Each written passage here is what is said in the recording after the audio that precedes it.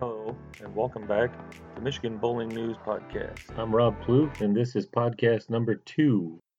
So I decided to start doing this podcasting, and after a little investigation, I realized, well, I really don't have the equipment to do this, so I'm still going to try. This is my first attempt with a actual microphone, and we'll see how it goes. So, I want to give you a little history of how I got to this point.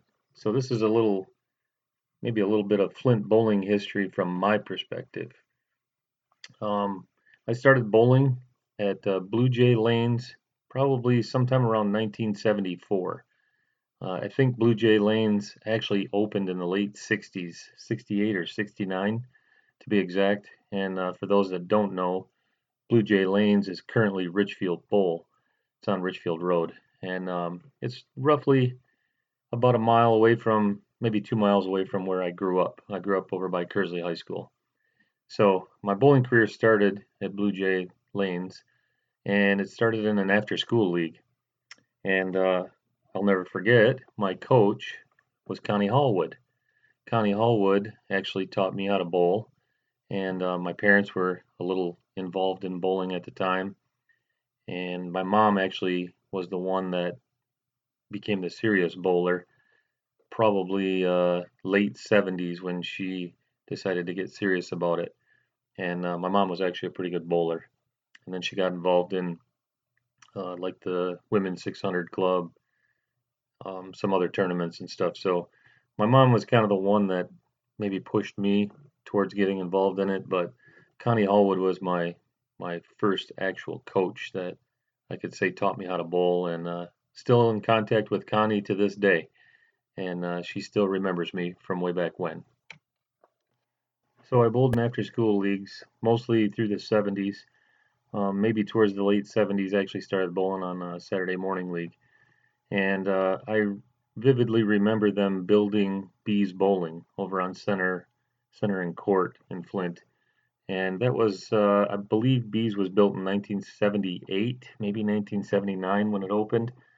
And I remember people discussing the lanes, like, oh my God, they have synthetic lanes in there. No one wants to bowl there because everyone's used to bowling on wood lanes. And I remember thinking, man, I think I would like to bowl there. That's a pretty neat place. It's all brand new. And it was probably early 80s when my team decided to go bowl at Bees Bowling on Saturday mornings. So it turns out bowling on Saturday morning at Bees Bowling was life-changing for me. And the reason was because the coaches that were at Bees Bowling at the time were Patty Kelly and Loretta During. Loretta had a huge impact on my bowling career and my life. So I'm bowling on Saturday morning with my friends, neighbors, just having a good time. And I was going to Kearsley High School, and I think it was in 10th grade, so it would have been about 1983 in 10th grade. I take a U.S. history class, and I get sat next to this guy named Sean Spishak. So him and I talk a whole lot more bowling than we do U.S. history. Somehow we still did well in the class. But the competition that grew there between him and I inspired me to become a better bowler, to try to become a better bowler. And I'd like to think that it went both ways. But Sean has always been a very good bowler. But him and I started hanging out a lot, started bowling a lot. And Loretta was actually the one that said, hey, you know what? You're pretty good at this game. You should probably sign up for some tournaments. She actually got me signed up in some tournaments, and the one that I entered that was life changing was we were trying to qualify to go to the Jerry Murphy National Tournament, which was in 1984. That tournament was held in Akron, Ohio, at the same bowling alley where the Firestone Tournament of Champions is held for the PBA. And I remember entering that tournament thinking, man, I would really love to qualify to get to go to that. The people that were running that tournament were Bob Becklick and Linda Becklick. And I remember it being a grueling tournament, having to bowl in different bowling alleys taking your total scores. And when it was all said and done, I actually qualified and got to go. So the guy that I got roomed with, the two guys that I had to room with were Dave Reno and Bob Tubby. So um, that's where we struck up the friendship on our trip to Akron, Ohio, back in 1984. And I remember riding in a van with Loretta During's daughter on the way to Akron, Ohio. And I remember Bob Tubbs telling me, this is probably the end of my bowling career. I graduated from high school. All of my friends are moving away. I don't have anybody to bowl with. And I said, hey, you can come bowl with me. And at the time back then in the early 80s, the league that would be equivalent to today's high school league would be what we called the travel league. We had a Sunday morning travel league that traveled all over Genesee County, Lapeer County, and I remember going to bowling alleys like the Pits, Lapeer Lanes. We bowled at Rollaway. We traveled all over. Every Sunday morning, it was a different bowling alley. So I was back in the 80, 84, 85 time frame. We were bowling every Saturday and every Sunday morning. And the travel league was for the what was considered maybe the more advanced bowlers at the time. So it was very, very competitive. It was a great league to learn how to compete against some very good competition. I met a lot of great people, some that I still talk to this day, bowling in the travel league. But that's where the beginning of my bowling career and becoming competitive came from. From the mid 80s in 1986, that would be when I graduated from high school. That is also the year that they started MJMA. And I remember sitting down with Bob Tubbs and Sean Spishak and saying, hey, we should look at bowling in these things. And are we good enough to bowl in these? Should we try it? And I remember me and Tubby going down to Arc Sterling Lanes, which is now called Sterling Lanes, for one of the very first MJMA tournaments and meeting Dan Ottman and going there to compete. And I will never forget warming up. And if you bowled at Sterling Lanes, you'll know that there are two sides to it.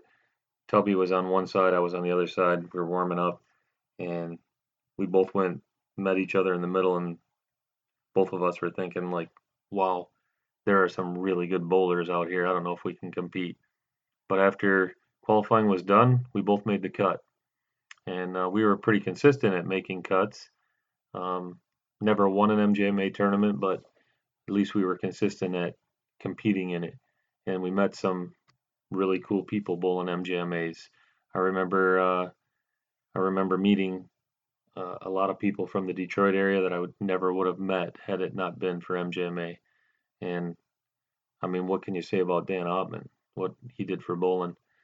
Unfortunately, he's not with us anymore, but MJMA is still going and still going strong with the same idea that Dan Ottman started it with back in 1986. And I'm still honored to say that Tubby and I were a couple of the first guys from Greater Flint area to ever bowl in an MJMA tournament. Those were great tournaments, and there's been some very, very good bowlers that have come out of MJMA through the years.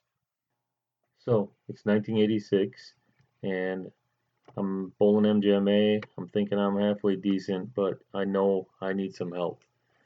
I remember, I believe it was Shar Smith who introduced me to Jim Mensing. So Jim Mensing, turns out, was a pretty darn good bowler, and he started working out with me, and he taught me a lot of things that I still use today. But after working out with Jim for, I'll say maybe a year of practicing with him, he actually came to me and said, hey, I think I've taught you everything I can teach you. I think that you need to work with someone that knows a lot more than me. And that someone would be my brother-in-law, which was Jim Mensing's brother-in-law, and it happened to be Don Hargraves. So for anybody that knows the history of bowling in the Greater Flint area, I still believe myself Don Hargraves is probably one of the greatest bowlers that's ever bowled in the city of Flint. And I was shocked that Jim was going to introduce me to him and have me start practicing with Don Hargraves. So Jim introduced me to Don. Don invited me to come to some summer workouts that they were having. Don was going to start because he had had some interest from a few other people to have him start working with them. So I was honored, invited to go to a workout. I had to meet Don Hargraves at Nightingale Lanes in the summer of 1986, 87 time frame. And the other guys that I worked out with were Paul Snyder and Jeff Wilson. So it was myself, Don Hargraves, Paul Snyder, and Jeff Wilson. We did this summer workout, which to me was absolutely incredible.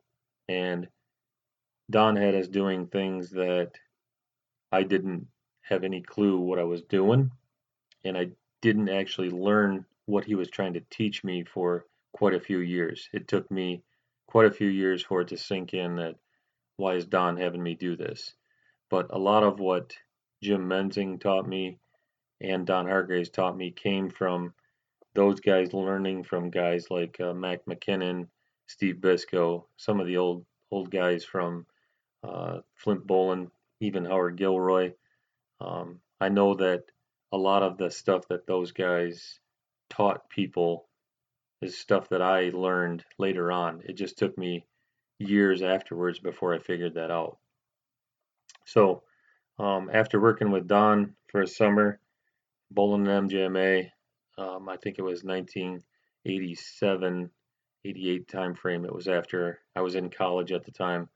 I thought it was time to move out of the junior leagues and move into the men's leagues.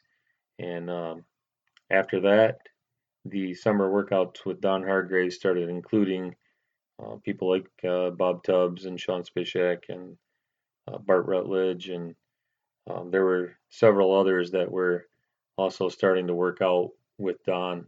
And those summer workouts became a big deal to a lot of people who were pretty serious about their bowling. And I met a lot of really, really great people.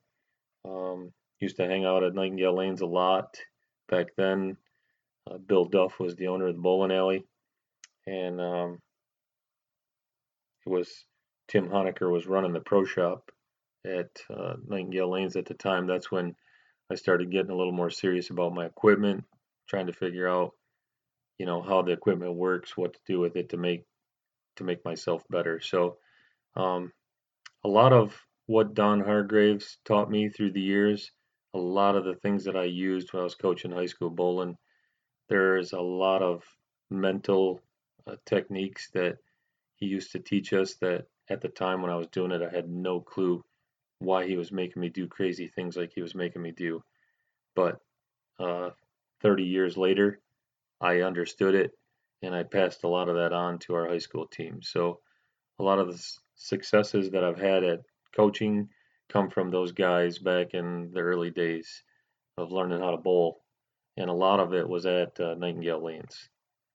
A little bowling history to add here at the end. I know Jim Tuber actually bought between his dad and him, ended up buying Richfield Bowl. I believe it was 1989, 1990 time frame that the Tubers took over Richfield Bowl. And Richfield wasn't known as one of the better bowling alleys in Flint back then. Nightingale was actually the place to be. But I can say this, that the Tuber family definitely turned that around. And after they installed the synthetic lanes, that place really, really took off. Richfield Bowl is what I'm talking about. And they've since acquired Bees Bowling. That the combination between Richfield Bees and then also Nightingale back before it closed that was like the place to hang out on the east side of Flint anyways. I've also bowled, did a lot of bowling out to Colonial Lanes when I was younger in the mid 80s. We used to bowl at Northwest Bowl a lot. There used to be a junior singles league that started there in the late 80s at Northwest Bowl, which is no longer open. But also did a lot of bowling at Town and Country Lanes, which is now closed as well. But just wanted to give you a little insight onto how I got to where I am from the start. Took you up through probably the mid 80s, maybe into the early 90s when I started to bowl. So maybe the next podcast I'll touch on some of the bowling that I did on Friday nights at Nightingale. Um, did some pop bowling, learned a lot of things about the game itself just by competing and watching how others compete. And then maybe I can work into some of the guys that I met, the guys that I still talk to, the people that I learned a lot from in the game of bowling. But just want to give you a little insight on that. That's about it for today's podcast. It's Friday night, March 20th. We're in the middle of a coronavirus where we're being told to stay home, and I was looking for something to do, so figured I'd throw a podcast together here.